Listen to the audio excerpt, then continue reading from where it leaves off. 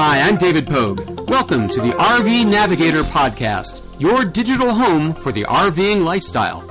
Visit the RV Navigator homepage at rvnavigator.com for additional information about each episode.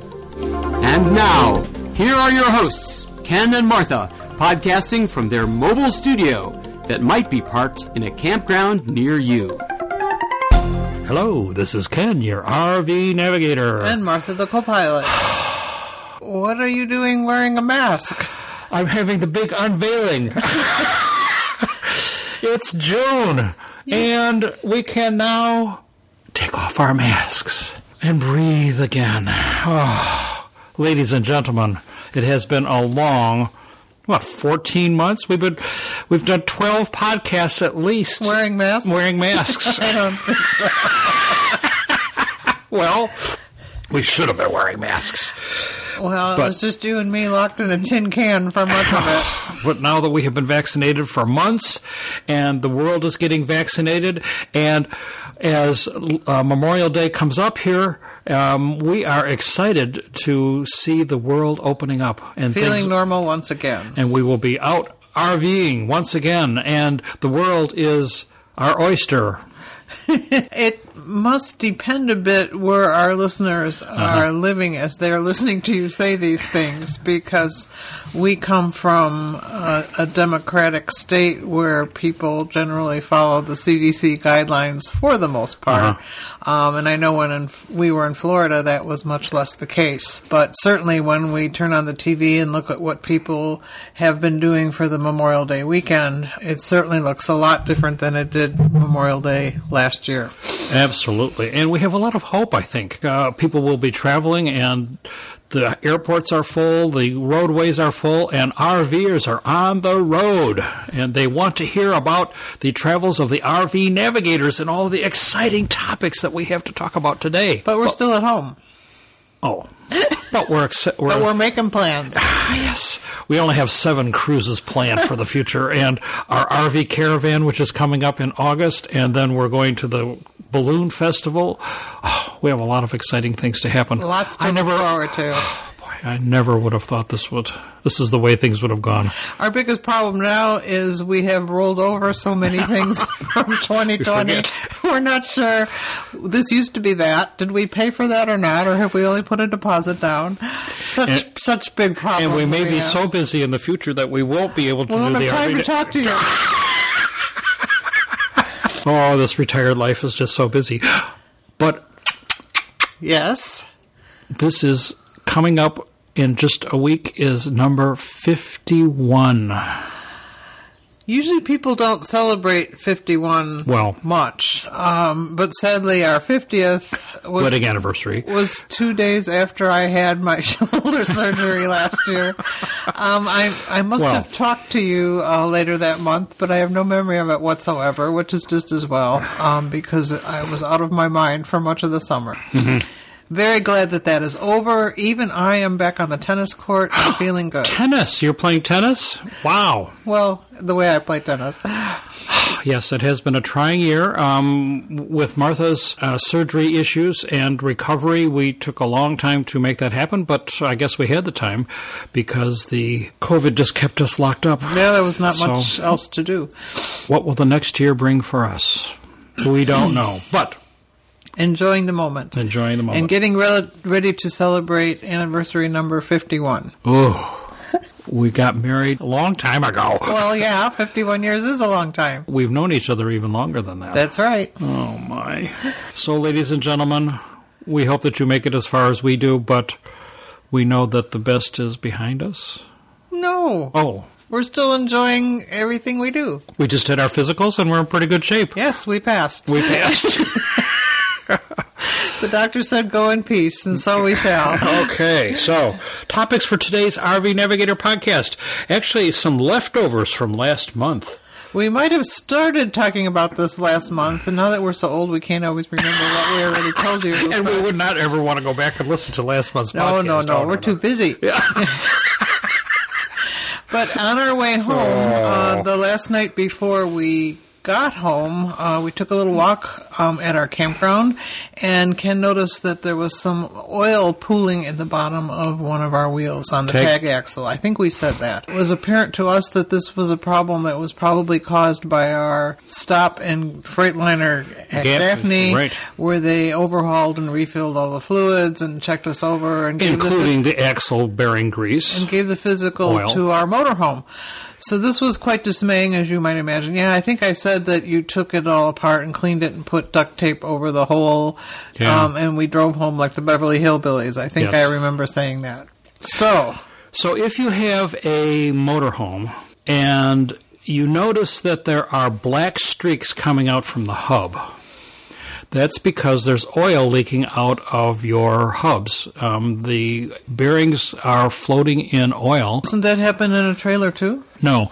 Trailers have packed grease. So it's thicker. Yeah, it's thick. Okay. So, yes, you should pack your bearings. All bearings need to be lubricated. Correct. All right. But the grease that they use in bearings on trailers is different, whereas the hubs on a motorhome, except for independent front suspension, which we also have, but on the back ones, there is an oil level and a plug that goes in, and that plug holds back a lubricant that lubricates the bearings. And I remember that you checked over the bill, and you could see that lubricant had been replaced, so we knew they were in there messing around. Yes. And if you see this spray of blackness coming out from your hub, that means that it's leaking. And I've seen a couple of pictures on the web this month on various forums that people say, well, what's this coming out of my hub on my tire? Well, they didn't know. So if you don't know, that's what it is, and it needs to be repaired.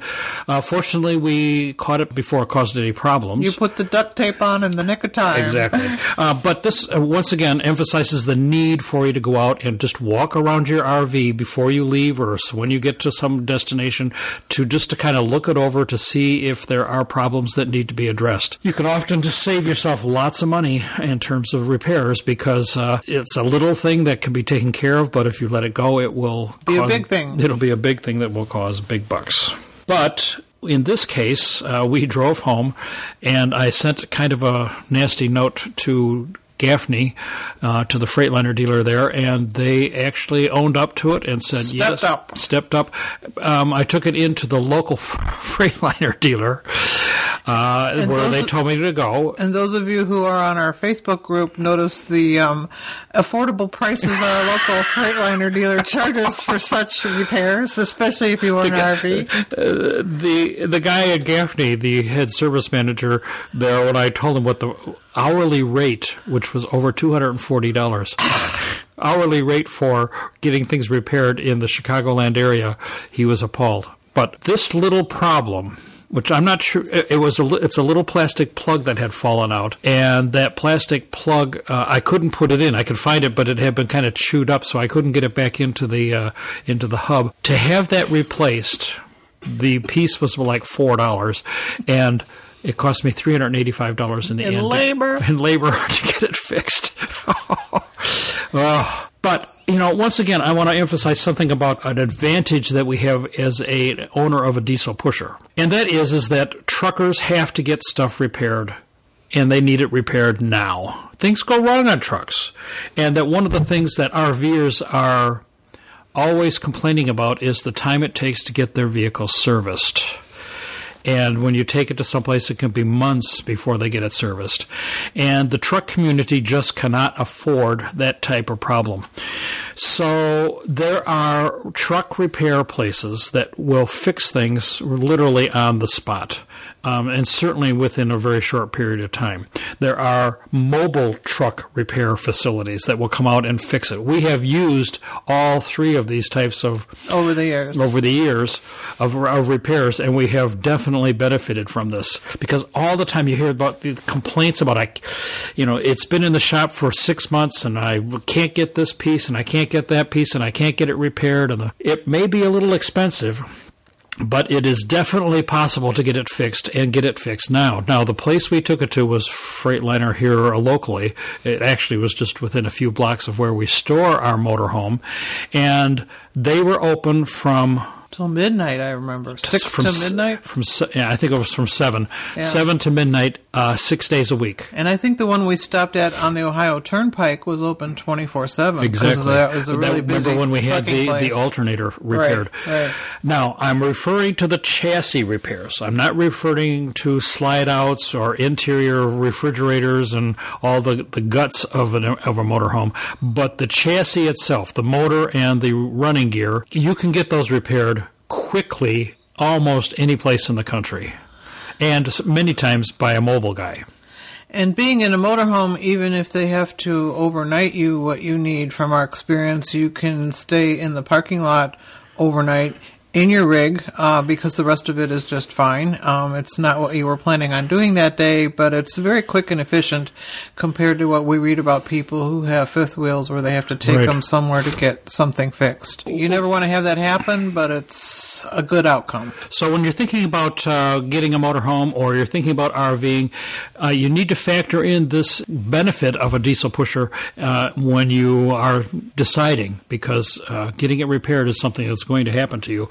And every place has diesel repair places, and every place has Freightliner, frankly. So if you're using a Freightliner chassis, then you will be benefiting of all these nice service centers. And I guess we should mention expensive. that the Gaffney Freightliner did stand behind their bad work, and we had to pay for the repair, but they quickly reimbursed you, right? No? You haven't gotten the money back yet? I haven't noticed that it has appeared on a credit card. We're expecting that. They told us that they will, and I'm sure. And they called and got your credit card number. We have started the process of reimbursement, so hopefully it will take place. So that's just kind of a word of warning and a benefit of a diesel pusher that you might want to consider. We never said that this is episode 194. This is episode 194 for June 2021. We need ideas for number 200. It's only 6 months away. That'll be just about the balloon festival. We can have fireworks. My horns and noisemakers again. 200 is kind of a big. It is a big deal. 200 months we've been doing this since 2006. Well, no, there were some that were twice a month. That's slightly off. Well, we've been doing it a long time. When we were in Alaska, we did 2 a month. And do we have ads? No. Do we take any endorsements? No. Are we here for the listeners? Yes. We don't interrupt the podcast for any reason other than besides coughing and laughing. Besides old age, I guess is really the issue here, isn't it? Oh boy. All right. So, speaking of old age, we had to race home because we noticed that Ken's birthday was near and he needed to redo his driver's license, renew. And in the past, this was quickly and easily done online. The driver's license showed up wherever we were or waited for us. By the time we got home, there it was. And this year, all of a sudden, he couldn't do that because he was too old. When you turn 75 in Illinois, you have to go in. I didn't know this. They said you can no longer do your online renewal. So when we got home, I went down to the local DMV and I wanted to renew my license. And they said, oh, no, you have to take the road test. And I haven't taken a road test in since you were 30 or 40 years. I have an excellent driving record. Since you were in college. You drove for the CTA. You had to take a road test. Is that the last time I took a road test? Yes. Oh, my God. Yes. Anyway, I got down there. I didn't know I had to take the road test. So I said, you didn't know what to expect. Yeah, I didn't know what to expect because they didn't tell me. Well, one of the good things was that they had a special line for old people. And those pregnant and old.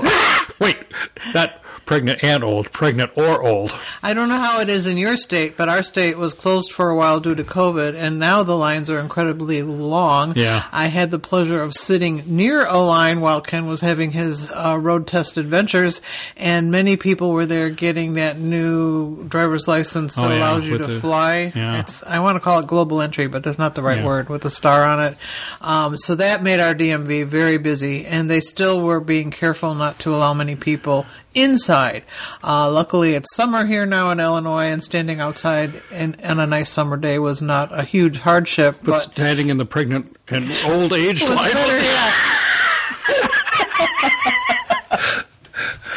I may look pregnant, but who knows? I went in and did the paperwork. I fortunately didn't have to take the test. I don't know what I would do if I had to take I have to study for it, I guess. I didn't know. And this facility is about at least 5 miles away, so it was a little bit of a drive. And the first thing they said is you have to have your insurance card. But I don't carry that. It's in the car. So I had to go out to the car and get it. And we had just renewed our insurance and gotten a new card. So I had the new card in the RV. And it started in the car. In the not car, in the yeah. RV. The license, the insurance started mid-June. Even though it's the same, the card, a continuation I pay every of the 6 same months, company. so I'd put the new card in, and they wouldn't accept that.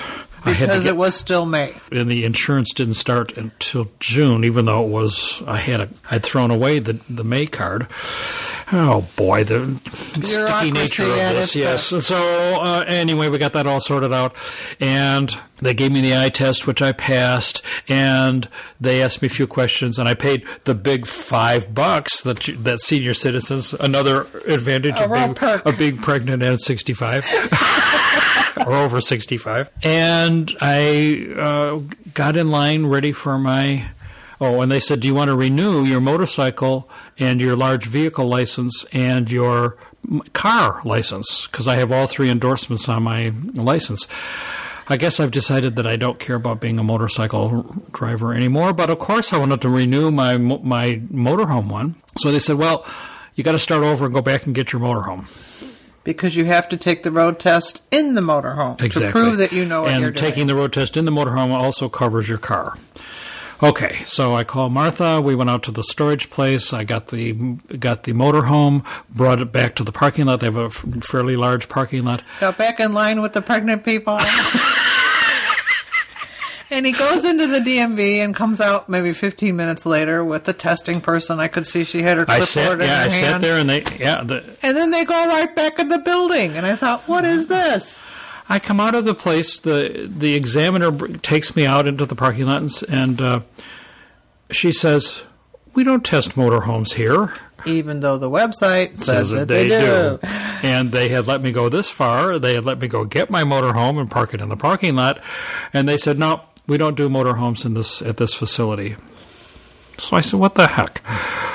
So they said, "Oh, they only do it at 2 facilities that are more rural and about 25, 30 miles away each."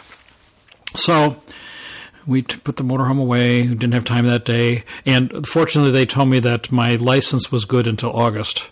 Because of the COVID and stuff, they had extended the deadline for getting renewed.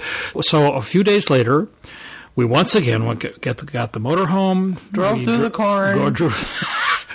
To this teeny tiny little parking lot. Illinois is just so flat, and when there are no crops growing, you can just see forever out here. Anyway, we drove the 25 miles to the place, and it had a much smaller parking lot than the one we were in. So you had to park illegally because there was nowhere to be. And I'm thinking, what if they asked me how the motorhome got here? Well, why would they ask you that? How did it get there?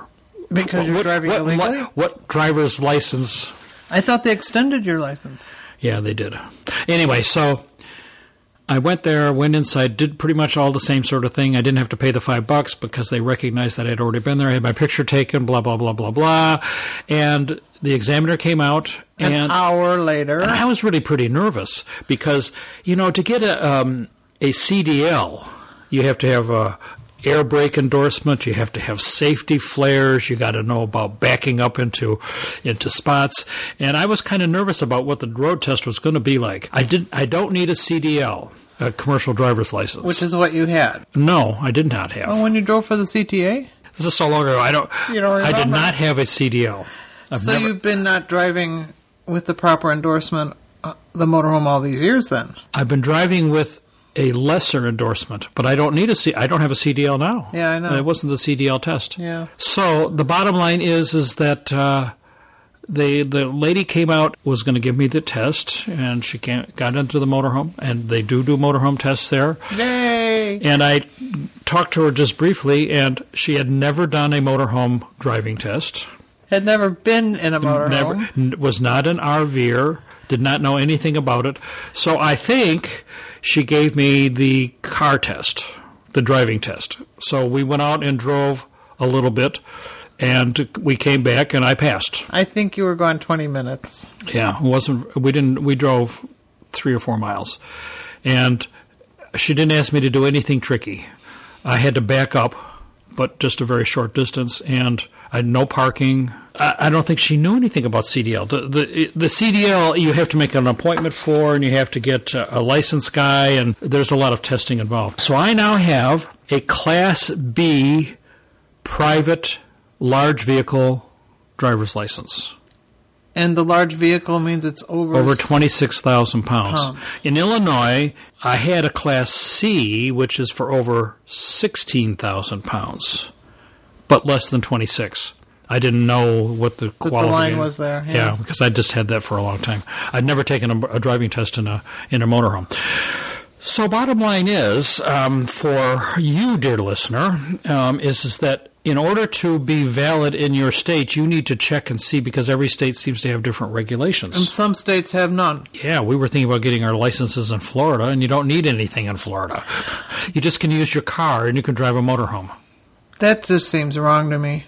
Not that I was very impressed by the test that you were given here in Illinois, but a large vehicle like that is dangerous for you and for other people. It does require some special skills. And you need to be able to operate it properly. I think this is a problem, too, in our state, as we sat there watching that long line, as all the baby boomers are beginning to hit that 75-year-old line in the sand. Yeah. They're going to need more and more people to test all of us, and that's expensive.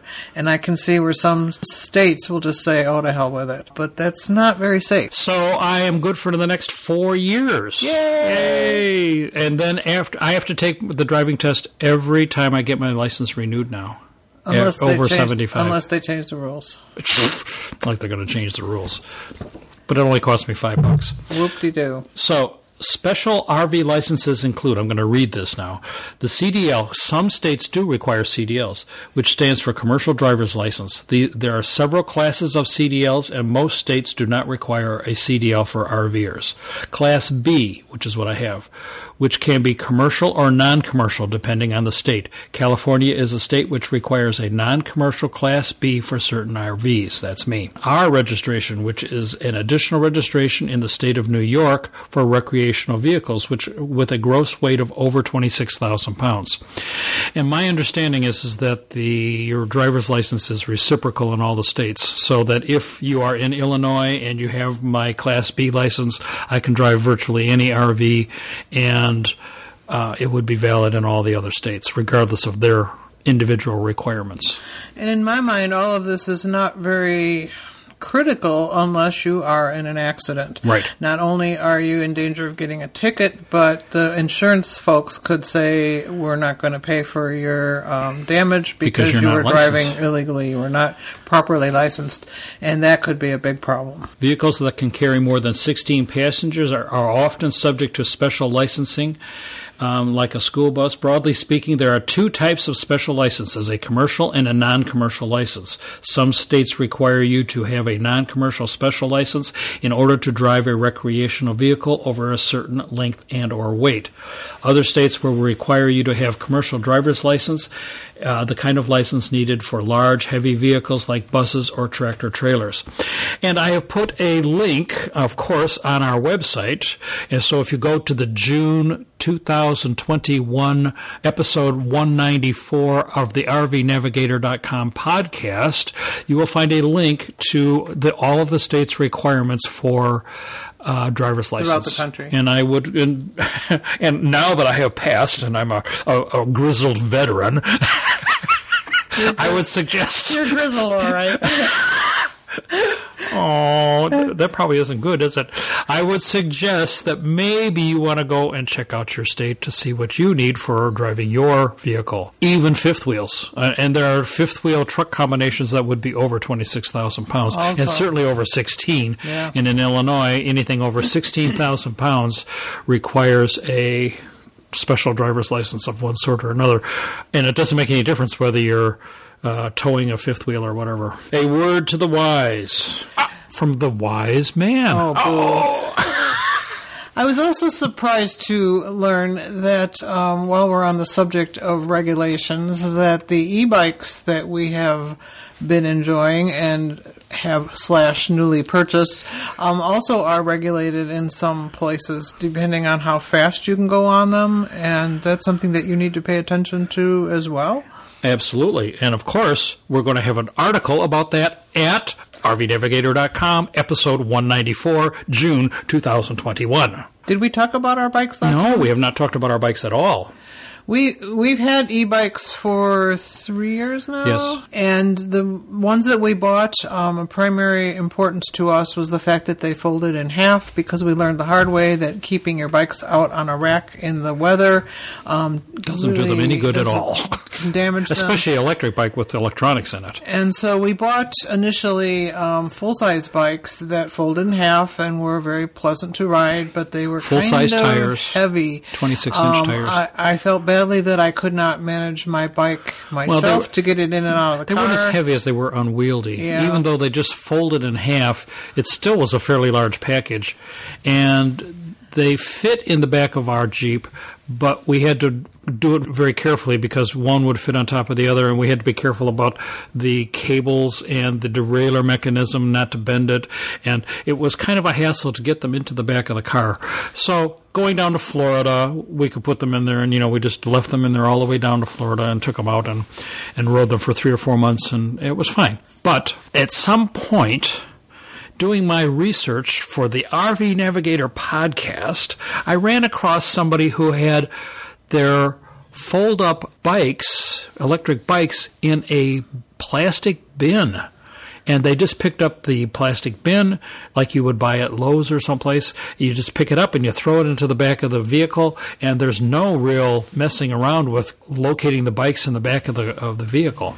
And it was my impression that with our old bikes, when we would travel down the road, let's say from our home to Florida, things would vibrate against each other and would wear. And I even broke a wire that way. And keeping the bikes separate, each in their own bin, seems like a great idea. Plus, it's a lot easier to get them in and out. However, these bikes have what I used to fondly call clown tires, considerably smaller than we the normal size tires. We don't call them that anymore.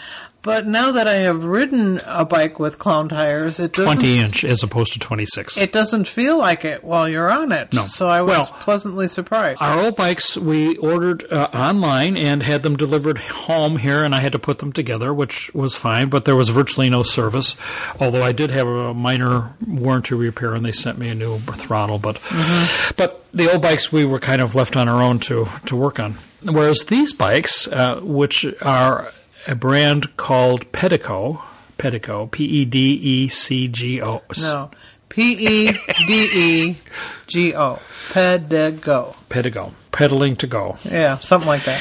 Anyway, they actually have stores. Which these days is something that you don't take for granted. And we visited our first Pedego store while we were still in Florida and had a chance to ride their foldable bike and were quite impressed, but they only had one. So we bought the one that they had and ordered another one up here where there was also a store within 20 miles of our home. So in Florida, there are probably half a dozen Pedego stores that they're factory stores, so that's all they sell. And this company from California has been around since 2008, and they have a lot of different styles of bikes.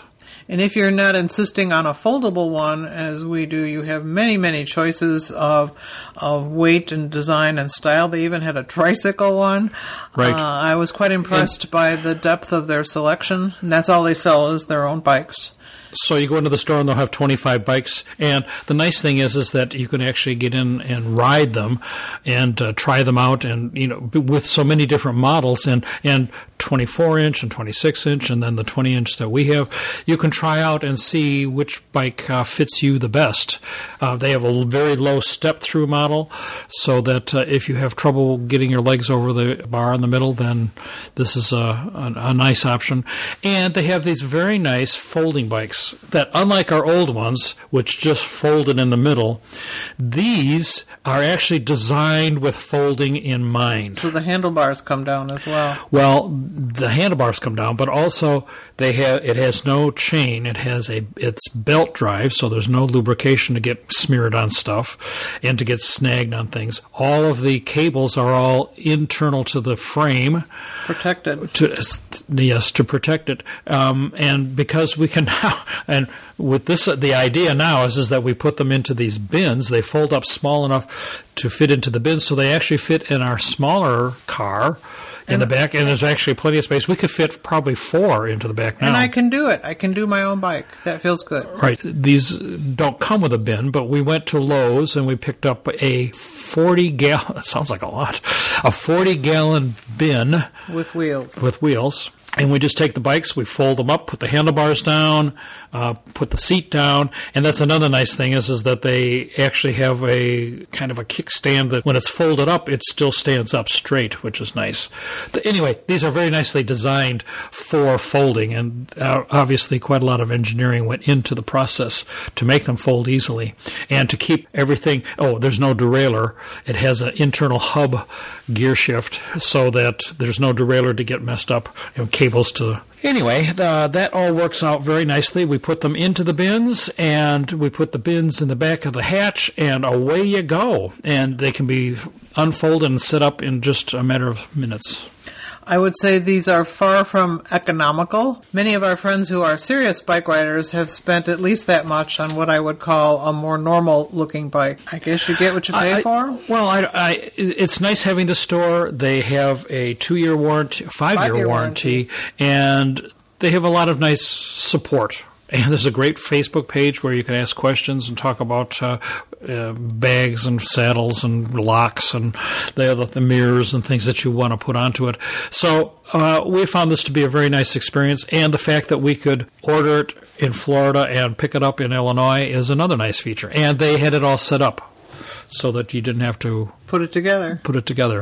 And I'm pretty good at that, but yes, you are. I never know how to adjust the brakes and that sort of stuff. And it's nice to know that you have the support if you have problems or questions. And they have stores in every state, so that even if we are someplace, we can get spare parts. And I always wondered of our old bike if we could get spare parts. And, of course, things like batteries, and those are always issues with these guys. Our last ones, the batteries lasted 20 miles or so. And the question always comes up, and you want to read this article. This article is actually very good because it talks about the 3 different classifications of bikes. Class 1 is pedal assist only. And pedal assist means that you have to be pedaling in order for the motor to work. And the faster you pedal, the more assistance it gives you? No, you get to choose the level of assistance, but at every round it provides the same assistance. Of course, really the bottom line is that every electric bike provides pedal assistance. No matter what they call it, that's what an electric bike is. So our old bikes did not have pedal assist, they just had a throttle, and you could push the throttle you could assist your pedaling as at hard any level as you that you wanted for the speed you wanted to go. So it had like a motorcycle throttle. And when I first started using the pedal assist, it made me a little leery going around a corner because I was still pedaling and it went faster than I wanted to go around the corner. So we should mention that these new bikes are level 2, which means they have pedal assist and throttle. I would not have an electric bike without a throttle. In all honesty, I don't like the pedaling assist option. But on the bikes, you can turn it off. That's correct. These have a very nice display panel, and it has 6 levels. Actually 5 levels of pedal assist, and then one that is just throttle only. So you can use this bike in any of the modes that you want to. The higher the number, the more pedal assist. So if you just want to make your feet go around as if you're pedaling, the motor will pretty much do all the work. It's at level 6. If you have it at 1, you're doing a fair amount of work, and the motor is doing just a little bit of work. But you always have the throttle. Our old bikes had more gear choices like regular bikes do, and these bikes that we just purchased derailleur. only have 3, which I thought would bother me, but the higher gears just come from the pedal assist / throttle that you choose, and you can go as fast as you want or need to go and uphill, and it ends up being the same in terms of how I'm feeling while I'm riding. Right. So this has the option of using either the throttle or the quote-unquote pedal assist. And I'm used to using just the throttle. And, when you want to go, I use the electric mostly for, going up hills, of course, steep hills, but starting from a stop. And the pedal assist doesn't do anything there, the pedaling assist. So I would strongly recommend that you get at least a level 2. Because you want that throttle. Level 3 is having the throttle only and the speed limitation. These bikes are limited to 20 miles an hour, kind of by the regulations, so that they will be considered to be a standard bike so that you can use them on bike trails that are for standard bikes. Apparently, the national parks have had quite a debate about this, and they have decided that level 2 are okay, but level 3 are not, because level 3 will go much faster than they want you to go. So you want to take a look at this article, because you'd hate to spend a fair amount of money on a electric bike and then find out that you can't use it on many trails. And if you are in Florida, which is flat as a pancake, and you are just riding your bike for exercise, you can turn it all off, and it just feels like a normal bike. And this article also mentions that even with an electric bike, you get a fair amount of exercise. I'm hoping that some of our listeners are not 75 yet and might be interested in something a bit more taxing. Then they probably don't want an electric bike. But even so, these fold up very nicely. Yes. And they have a standard pedaling system, and the motor does not drag, so that if you prefer just to pedal, you can. That's not an issue. Right. And that's true of most e-bikes. But you might want to consider these as an option for your trips. I don't like to hang the bikes out on the back. Not only are they expensive and could be stolen if they're hanging out, but weather on electric bikes I don't think is such a good idea.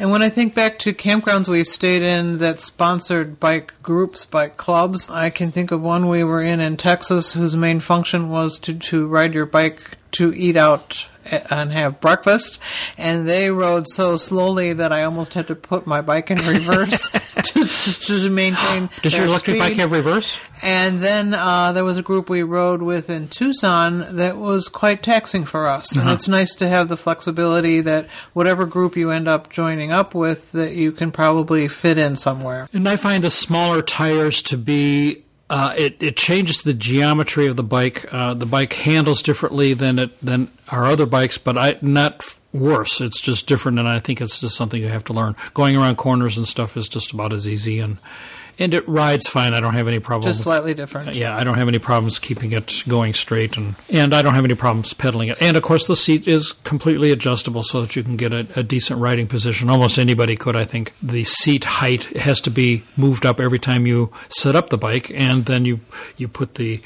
handlebars at a relative position. They move up and down also. Lots of choices in terms of setting it up, and it only takes a couple minutes to disassemble and to assemble. So that's very good. So that was one of our big purchases. But we haven't been talking about RVing. Well, that's part of RVing. Okay. So a lot of people are buying RVs these days, and we want to point you to the 73-page report from RV Travel that lists every manufacturer and the makes and models of each brand. RVs, who makes what, is the result of hundreds of hours of research and fact-checking by our associate editor Bradford Gear. It's the most comprehensive guide to RV manufacturers and their brands ever assembled. This is a free public service, and if you're in the market for an RV, if you can find one to buy, apparently there's a big shortage of RVs, and with the summer coming up here, I expect there to be even more problems. The demand will be high. You might want to take a look at this guide. Seems like a really good idea, just to kind of see who manufactures what. Of course, Thor and Winnebago manufacture just about everything. Yeah, it's kind of consolidated as many other industries have as well. Now that they have bought Tiffin and Newmar and many other brands. Should we talk about 5 mistaken assumptions that new full-time RVers make? Okay. One, I can easily imagine thinking this myself, that full-time RVing is going to be one long camping trip. No. Because that's how you have experienced RVing when you were still working and didn't have time to be... You go out and have s'mores, and you have a campfire every night, and you're in this pristine forest with trees, and all your neighbors are friendly, and it's quiet, and you are communing with nature, and deer come up and eat out of your hand, and all of those things are happening as a camping experience. No. Once in a while. Once in a great while. And you go there as a destination. But many times you're going to be in RV parks that are less salubrious. And when you're a full-timer, your RV is your home. And when you are at home, some days you are doing recreational things and some days you aren't. It's the same kind of life in terms of pacing, I think. And you're going to go to a wide variety of different campgrounds, and you need to expect this. And it's not... You're not going to be sitting out. You're going to be many nights you might be sitting and watching TV or playing cards with friends or doing the laundry or just doing ordinary stuff that you would have to do at home. So it's not the vacation camping experience that you might have thought of when you were thinking of camping as a kid. The excitement of new places will wipe out missing family and friends. That's true. It depends. Yeah. We meet a lot of full-timers who use their rigs to go from family and friends to family and friends, and it's enabled them to visit people more regularly and more comfortably because you didn't have to stay in their house when you were visiting. And we accidentally meet lots of our listeners. New friends. Because they recognize our RV. Some people assume that when they are full-time in a rig, they will be having no maintenance living. I would say you have more maintenance to do in the RV than you do in our house. Oh, absolutely. And why is that? Because it doesn't. Our house does not rattle down the road. Our house and the RV is actually substantially more complex in its operation than your house. And you, as the owner of an RV, need to be aware of the differences. So many people just think that it is a house that goes down the road, not understanding that you have 2 electrical systems, that you have to maintain your own water system. It doesn't just come in from the outside. You have to maintain your own poop system because it doesn't just flow out automatically. There are all of these things to think about. And not only that, but it is going down the road and being jiggled all the time, and so things come loose. We have a vast collection of screws that we have found we just on the floor that we just put in a little place in case we can never figure out what they rattled out of, because it happens. So maintenance is a constant issue, and you have to understand the systems in your RV in order for you to... What's a transfer switch, and how does it work? Yeah, there's a lot to learn. There are things that in your house you just never have had to think about. Because you grew up in a house? Did you know that you have fuses for the 12-volt and breakers for the 120? I see so many people who have I don't even want to think about it. Another mistake. And that's the mistake. That's the problem. That's where the problems lie. Another mistake. I don't even want to think about it. Well, who does? You. Do you think I walk around the RV and I find a pool of oil in the tag axle? Do you think I want to think about it? No. Do you think I want to go out and fill up the tires with air? You seem to kind of enjoy doing something else. Come on. I would rather be doing something else. But we find that it's worth it because we enjoy the travel. Oh, yeah. So it is not maintenance free. Another mistaken assumption is that it's going to be so much cheaper to live in an RV than to live in a house. I suppose it could be, but you would drastically have to change your lifestyle. Because you're still doing things, you're still eating things. Are you eating out more when you're traveling? That's what we tend to do. Now, just as an aside, down at our resort in Florida, where we own our lots, the monthly rate in winter is $1,680 a month for just the lot, plus electricity. That's fairly typical for Florida. And moderately high, but certainly not at the top. A friend of ours just rented a 700-square-foot apartment in Chicago, and he's paying $1,200. Wasn't it $1,200? Yeah, I think so. $1,200 a month For a one-bedroom apartment. For a one-bedroom apartment in Chicago. So you tell me. Down in Florida at our resort, you have to bring your apartment, i.e. your RV. Right. And you have to maintain it, whereas there it includes the utilities and things, and you don't have to worry about where your poop goes or where the water comes from. So is RVing cheaper? I think that's a misnomer, I believe. I mean, the people that spend months out in the desert boondocking for free can certainly live very economically. Yes. But it's a lifestyle that certainly doesn't appeal to everyone. No, exactly. Last mistaken assumption, I will love wherever we are if only we can be full-time RVers. There are a lot of places between here and there that you may not love all that much. And as you recall, we have spent many, many winters looking for the ideal spot for us to spend our winters. And only recently have we actually found it. Remember, we have spent our winters in California, Arizona, Texas, New Mexico, of course, Florida, and a few other places. Probably we spent extended. We spent it over a month. Yeah. Over a month, and those were spots we just decided that we didn't want to spend the rest of our winters in. Are you going to enjoy every spot that you go to? No. And there's such a difference in going to a spot because you want to do touristic things there, because when we do that, we're hardly in the campground at all because we're running around seeing and doing Kennedy Space Center or whatever it is we're trying to see, or hiking in the Grand Canyon, as opposed to a campsite where you are planning on having your quality time at the campsite, at the campground. It's a very different experience. So is the journey or the destination more important? That's another thing to think about. Recently I retired, and this is a paragraph that I'm reading, and I have only camped a few times as a child 50 years ago. Worked hard and never really went anywhere on vacation, which is true for most of us. My dream has been to see the beautiful sights while traveling the country with my wife and dog in a comfy recliner and looking out a large window. That's why I bought a Class A. We aren't planning to bring a Toad.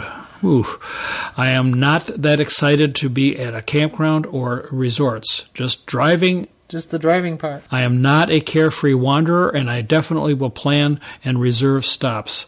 But I read many people who are retired and not that drive short distances so they can relax at the site.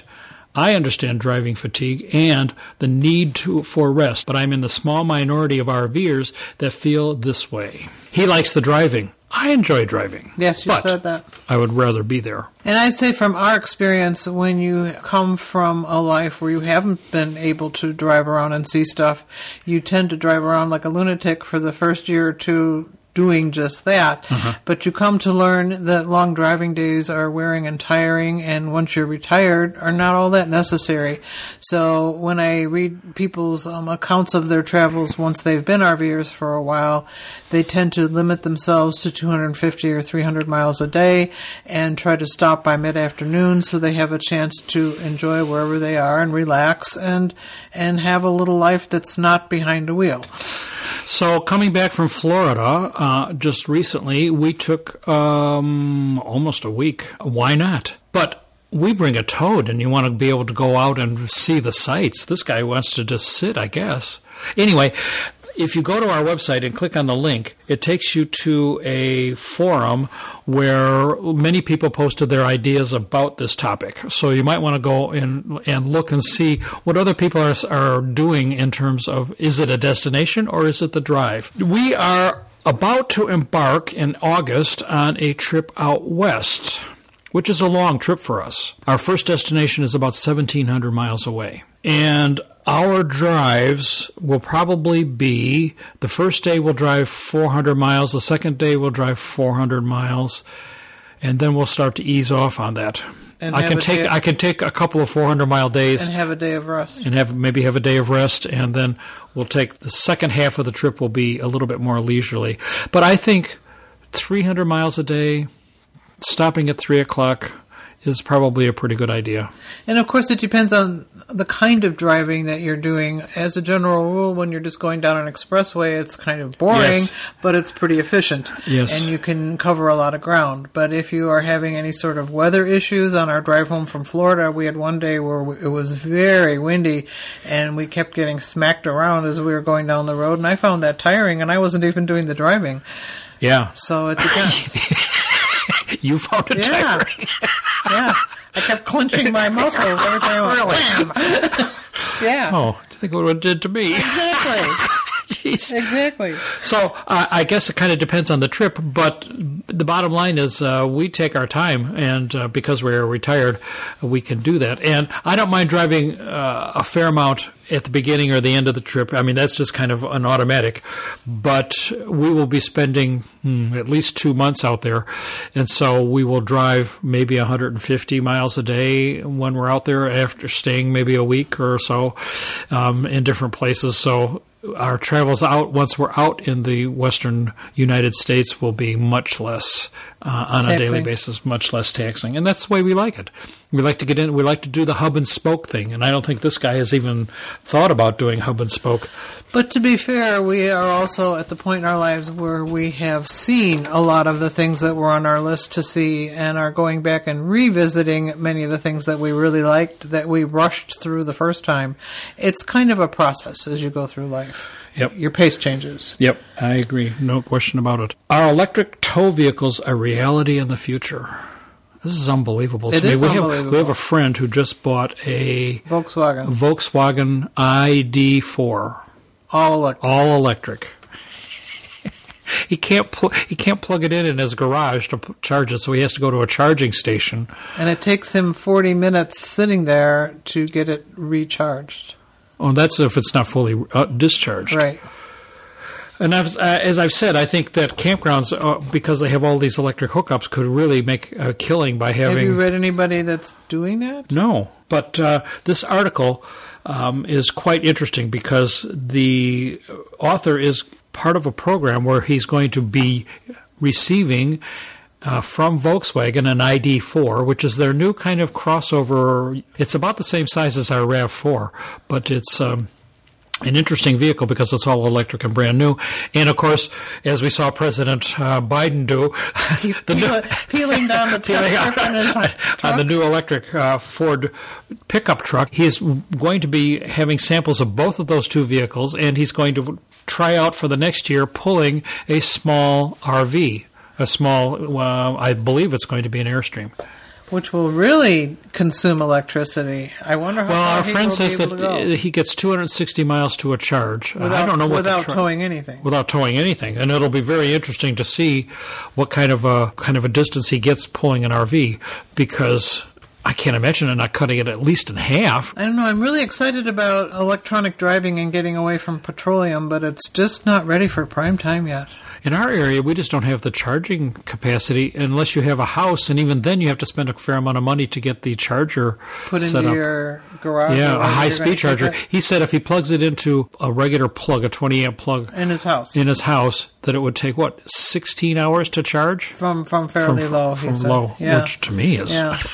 So they seem pretty practical if you have a very predictable driving day that isn't too long, a commute, and you can come home every night and recharge in your garage where you have put a higher powered charging station. You could make a go of it. Campgrounds are going to be very interesting. If you pull into a campground and you have an electric tow vehicle and you plug in your trailer... Then there's nowhere to plug in the tow vehicle. Uh-huh. Can you plug it into your RV? No. Well...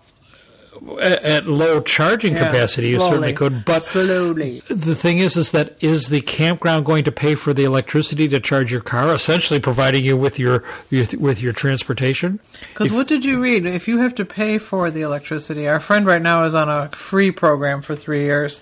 What was it? How much? 45 cents a kilowatt. Can you translate to the cost of gas? Or no. Uh-huh. But it's not free. Somebody told me that it was about the same as the price of gasoline. Uh-huh.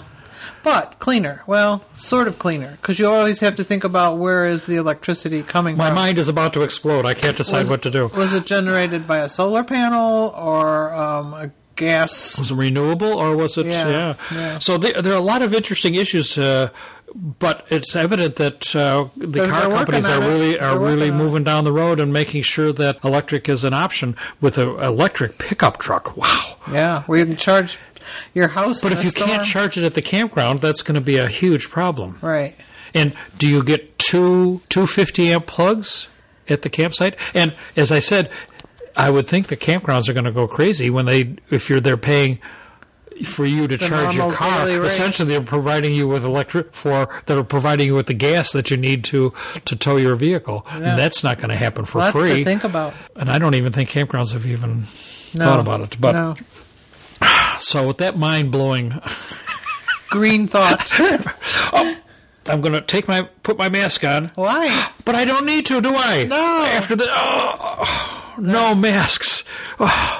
We can just go out and enjoy the world. What a relief. We can go to dinner. We can go to lunch. We can talk to friends. We can see people casually without having our masks on. Yay!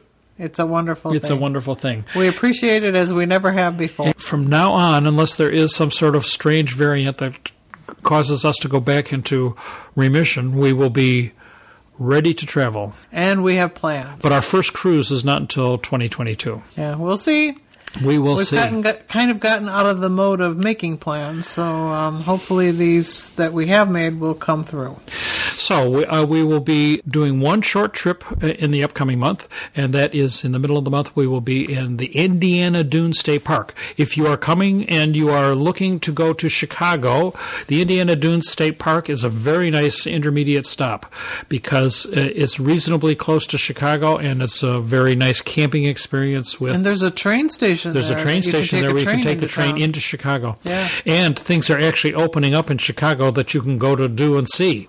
The museums are opening. We went to the Van Gogh. Immersive Van Gogh. Which is going on in some other cities besides ours. So I went. I was not Van impressed. Well, you're not an art person. I was thrilled just to be in a museum again. It felt so good. Yes. And so our favorite city is once again coming back to life, and there will be some outdoor concerts and festivals and fairs and all the things that we enjoy about summer. And the theaters are starting. This is really unexpected. I mean, we expect maybe July we would be making this podcast, giving the exoneration of the COVID. We would be doing this in July, but actually it's a whole month early because it looks like Memorial Day is going to be wide open. Our country did not respond too well to the COVID initially, but certainly we have made a lot of progress recently since the vaccination has been invented and been able to be distributed. But we still don't have any idea how they're going to prove that you were vaccinated. No, that's another problem that remains unsolved. Yes. So we do have our vaccination cards, but they can be printed on any printer. If you'd like. No, I won't say that. We hope to see you in a campground near us. If not now, then in August. And we will be waiting for you to send us email. How is your travel going? Is it destination-oriented, or do you enjoy the actual travel days on the road? Are you also taking advantage of traveling mask-free?